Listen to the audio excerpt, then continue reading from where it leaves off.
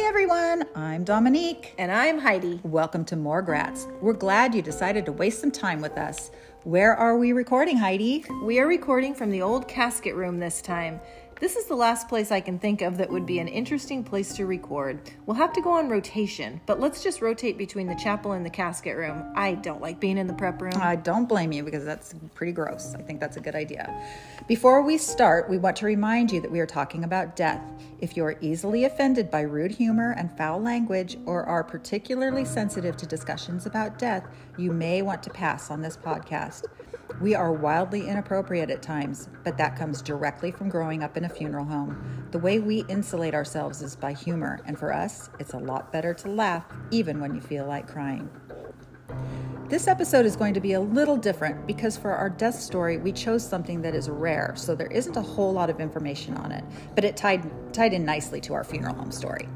Today, we are going to talk about cases in which people have died of fright or literally been scared to death. Our funeral home story isn't about growing up in the funeral home, but it's about our experience in a legit haunted house.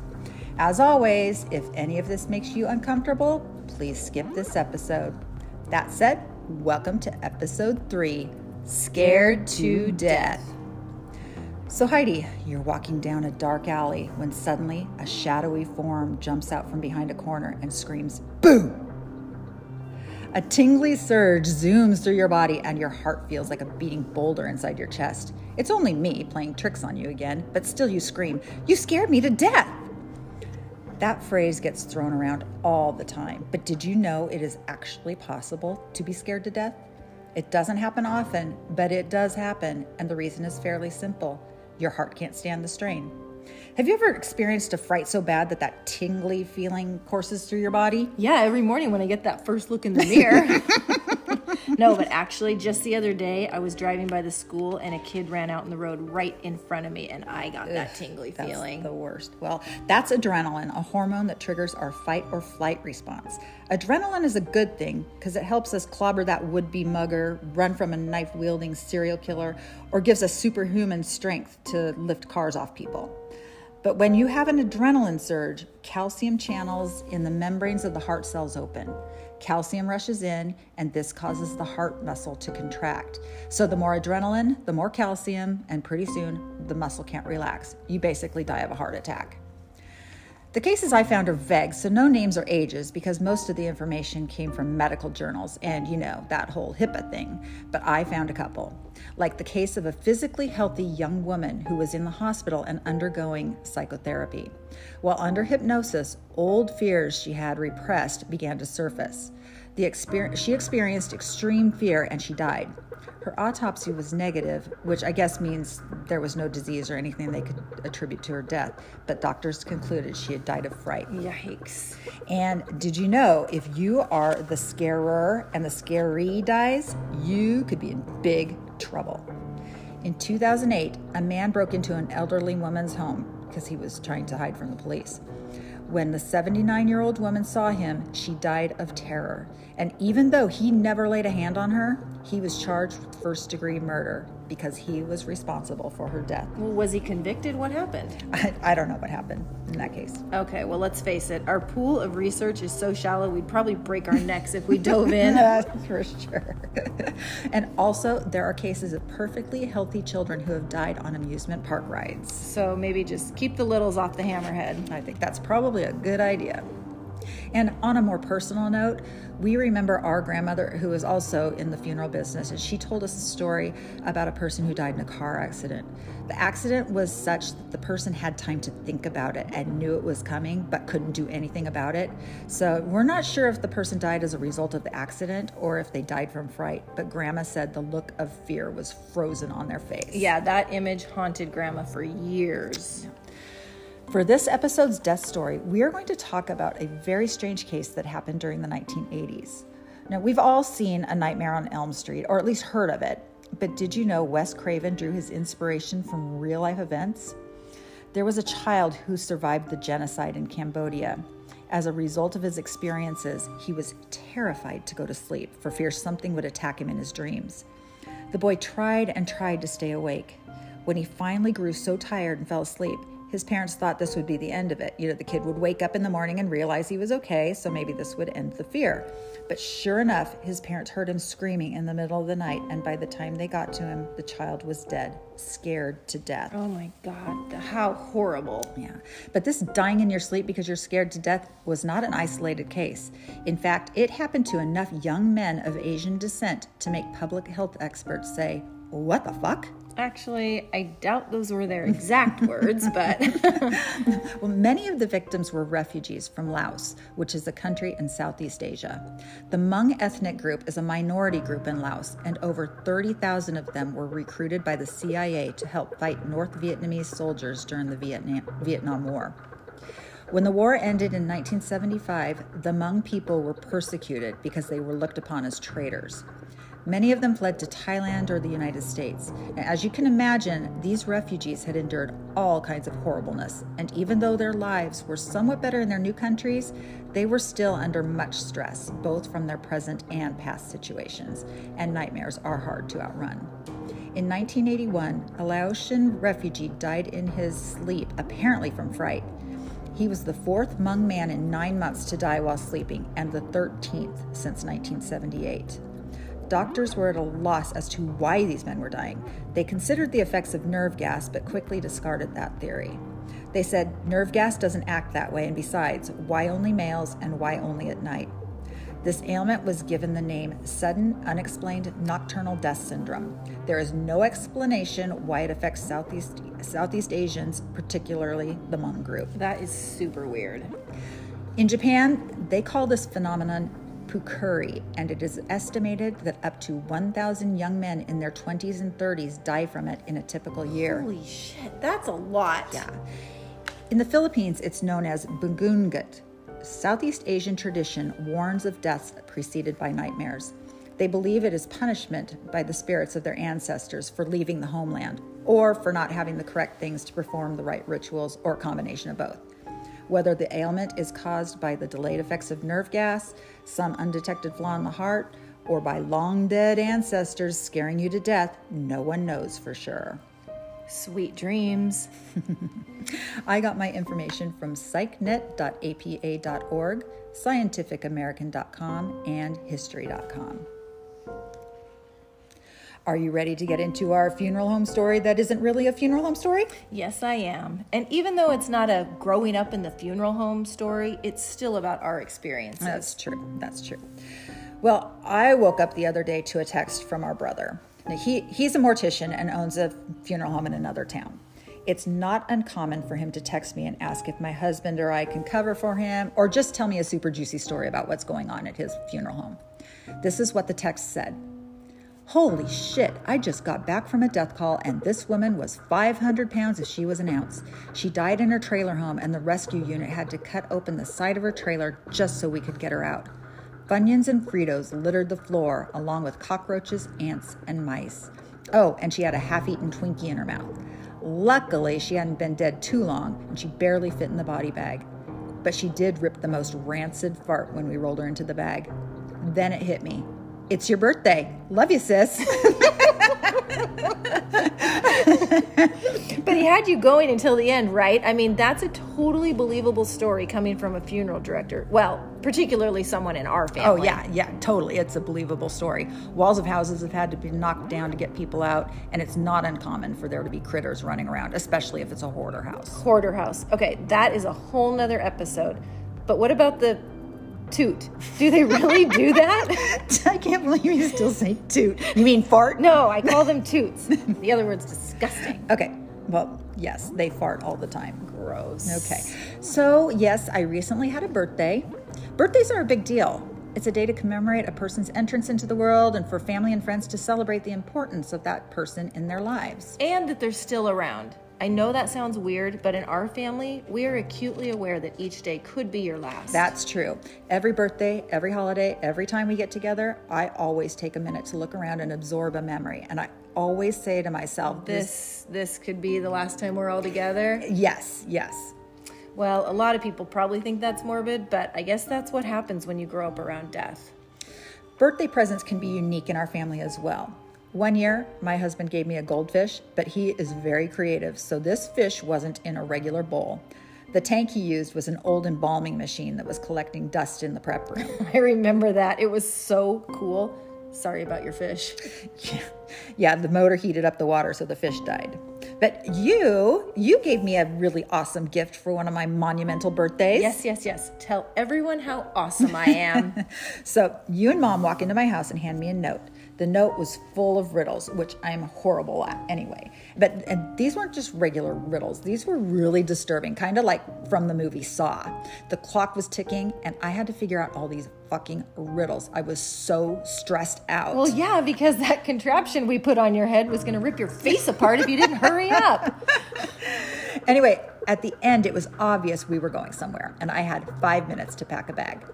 You guys weren't telling me anything like, do I need warm clothes, bathing suits, passport? I'm thinking we're going to some exotic place, and we did, but it was way better than Hawaii or Mexico. Where'd you take me?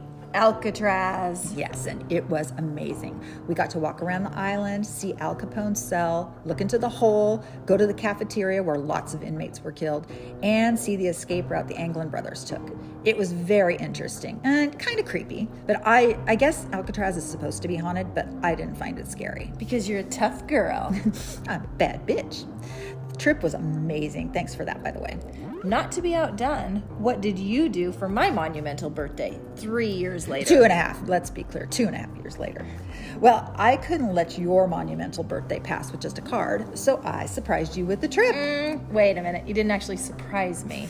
You had to let the cat out of the bag because you needed help booking flights. Well, I'm not good with technology. It's literally reading and clicking. Not hard. Whatever. Moving on. Where did we go for your birthday? You took me to the Villisca Axe Murder House, but not just to visit. We got to spend the night. Probably the best gift you've ever gotten, huh? Yep, so far. For those of you who don't know, the Villisca Axe Murder House is in Villisca, Iowa. In June of 1912, 2 adults and 6 children were massacred with an axe while they slept. The victims were prominent businessmen Josiah Moore and his wife Sarah, their children Herman, Catherine, Boyd, and Paul, and 2 friends of Catherine's, Lena and Ina Stillinger. The children ranged in age from 5 to 12. It's so sad. It's sad for everyone, but especially Lena and Ina. Talk about being in the wrong place at the wrong time. Totally. And I'm not sure if the sleepover was a planned thing or if it was spur of the moment. There was a Children's Day service at the Presbyterian Church where all the kids put on some kind of performance. It didn't get over until 9:30, and the Stillinger girls had asked if they could just stay the night with Catherine rather than walk home. The family and their guests were all settled in by 10:30, and everyone quickly fell asleep.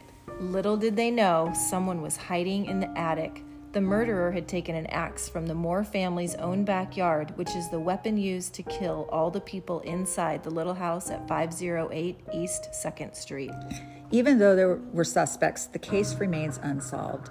The Reverend Lynn George Jacqueline Kelly was tried in 2 separate trials, but he was acquitted both times. Why? What do you think what was his defense? Did he say it was an accident?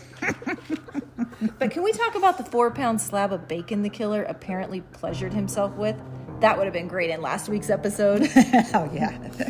If people want to know about this case, there are lots of podcasts that take a deep dive. But we're going to talk about our overnight experience in the supposedly very haunted Villisca Axe Murder House. Hey, Dominique, what does the axe murderer say when he's in a hurry? Chop, chop! We're both done. First off, I want to make it clear that I am not a believer in ghosts. I want to believe. I keep an open mind, but nothing's ever happened to me that makes me believe. What about you? I'm a complete skeptic. It just doesn't make any logical sense to me. If it's not tangible, it's not real.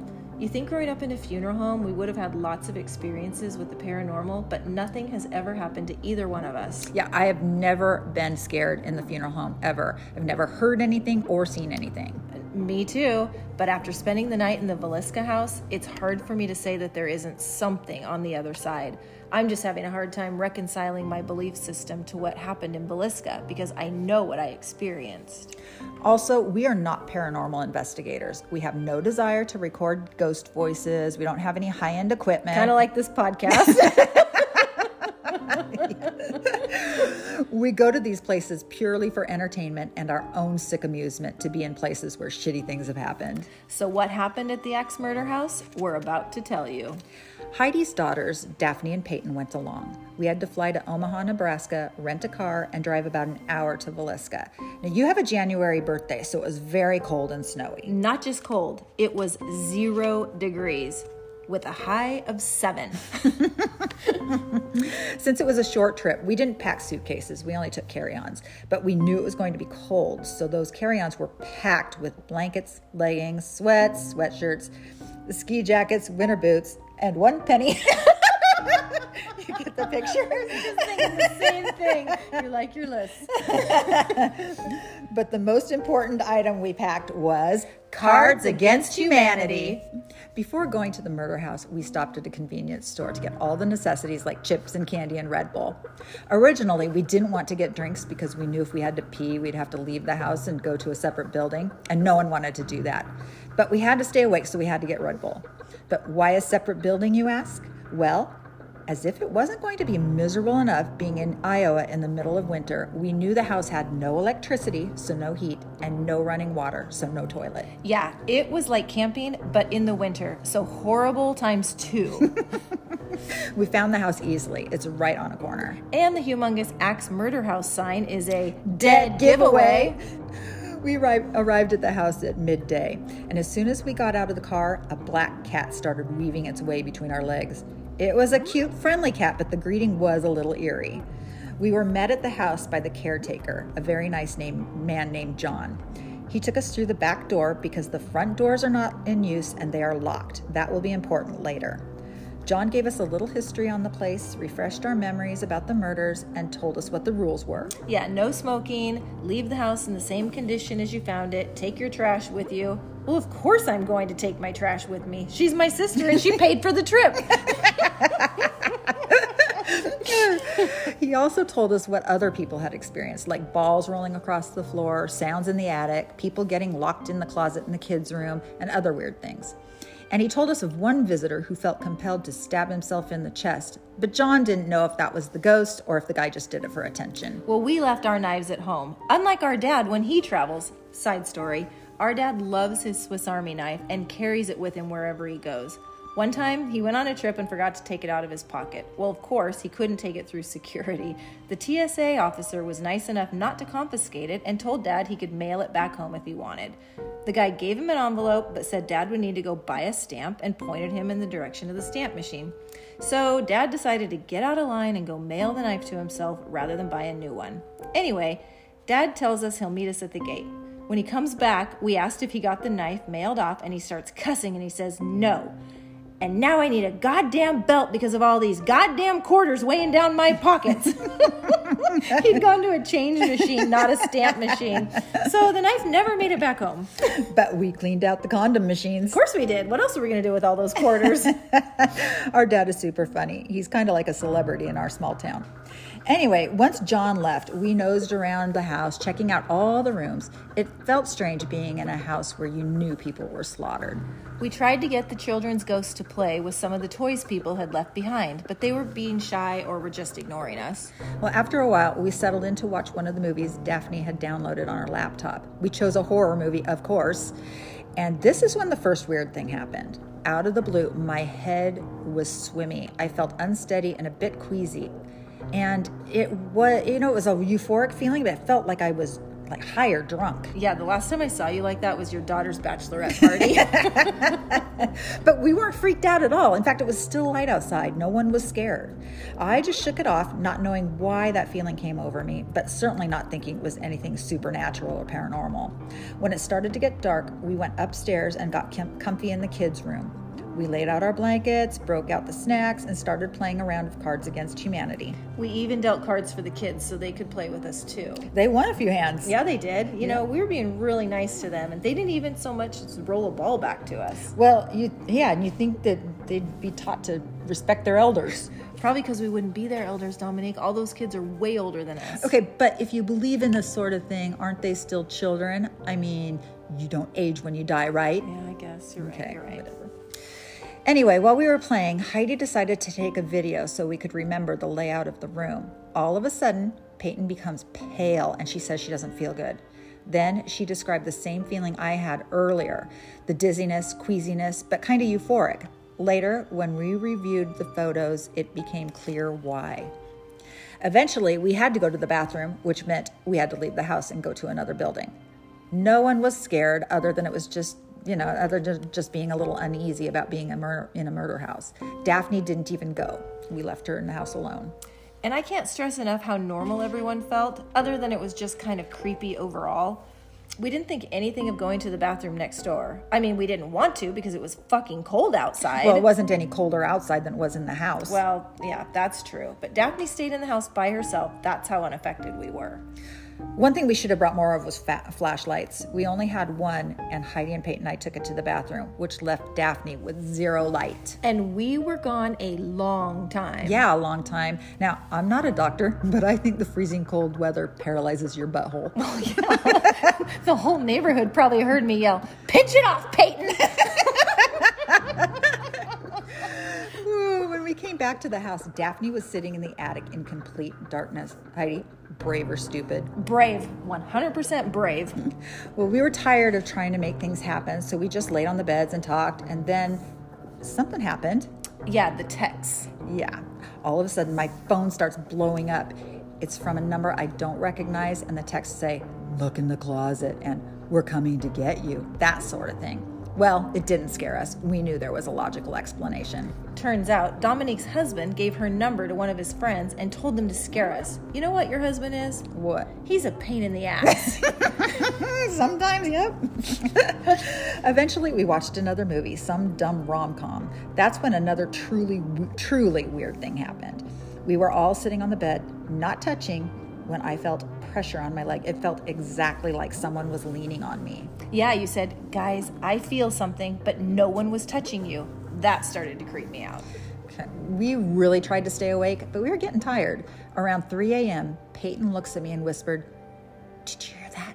And I did. There was knocking in the closet and in the walls. Of course, we looked in the closet, but there was nothing there. Okay, at this point, Peyton and I are really starting to get scared. Okay, I'd say Daphne and I weren't scared, but we were hyper aware. We were scared. Eventually, Daphne and I fell asleep, probably because of that stupid movie. The next thing I know, I'm being shaken awake and told we need to leave right now. What happened, Heidi? Well, I'm breathing heavy just thinking about it. Peyton and I were scared. I already said that. So we couldn't go to sleep. It's now about 5 a.m. and we were huddled up on one of the beds. Then we both looked at each other and said in unison, "Did you hear that?" Footsteps. They were very distinct, heavy footsteps, like someone was wearing boots. It was like someone had walked in the front door, walked through the living room, and into the kitchen. Now remember, the front doors, there are two of them, are locked and they have furniture in front of them. And we didn't hear a door open or close. Plus, the one we did use to go out to the room with the barn with the bathroom in it, we had locked that one when we came back in. So the footsteps came out of nowhere. Then they started coming up the stairs. Now, if only one of us heard them, you could say, "Oh, it's in your head." But we both heard the same thing at the same time. I know what I heard. Heidi and Peyton are loud whispering to Daphne and me that we have to grab our stuff and get out. So we leave at around 5:05 in the morning. I can't tell you how relieved I was to get in the car and pull away from that house. We did drive by the Presbyterian church just so we could see how far the Moore family had to walk that night. And it wasn't far. It was only a few blocks. When we got to Omaha, we stopped at an IHOP to have breakfast. Heidi starts reviewing the photos, and when she came to the video of the room, there was a brief flash of light. So we looked at the video frame by frame, and a streak of light was slamming into Peyton's head, like an orb. That's what the ghost hunters call it. Anyway, that was the exact moment she felt odd. My videos and photos also captured some other orbs in the bedroom and in the stairway. Well, I can't help but wonder if an orb crashed into me as well when we were downstairs that first time. But we're going to put those photos on our Facebook and Instagram pages so you guys can see for yourselves. Our Facebook page is Morgrats and our Instagram is Morgratspod. And just so you know, we're not talented enough to doctor photos, so they're real. Definitely go check them out. So what do you think? Is the place haunted or not? I hate to say it, but I know what I heard, and I'm not one who believes in shit like this, but I know it's haunted. What about you? Well, I wish I could have heard it from Maybe myself. you should have stayed awake, you loser. Well, I will believe you when you say it's haunted because I know you and I know what a skeptic you are. And those things that happened to me, though weird, might still be explainable. Yeah, they were ghosts. So our verdict on the Villisca Axe murder house is that it is haunted. Definitely haunted. But do you think you could have been scared to death in there? Oh, probably, if we'd stayed till 5:07. But that's going to do it. Hold on. I have one more axe joke. Okay. So little Johnny walks into the bathroom while his mom is taking a bath. When he sees her privates, he says... You mean her vagina. Gross. I'm not saying that word. Oh, my God. Anyway, he sees her privates. He says, Mommy, what's that? Well, the mom, being caught off guard and wanting to protect her young son's innocence, she says, oh, Johnny, that's where I fell on the axe. Little Johnny says, owie, Mommy, right on your cunt?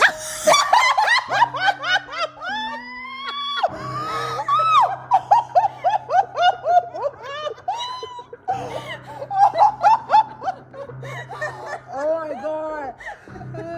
Well, that's going to do it for this episode and maybe even this podcast. Hey, we warned them. Thanks for listening. We appreciate it. Remember, Be kind. every day is above ground is a good one. But finally, Keep on breathing.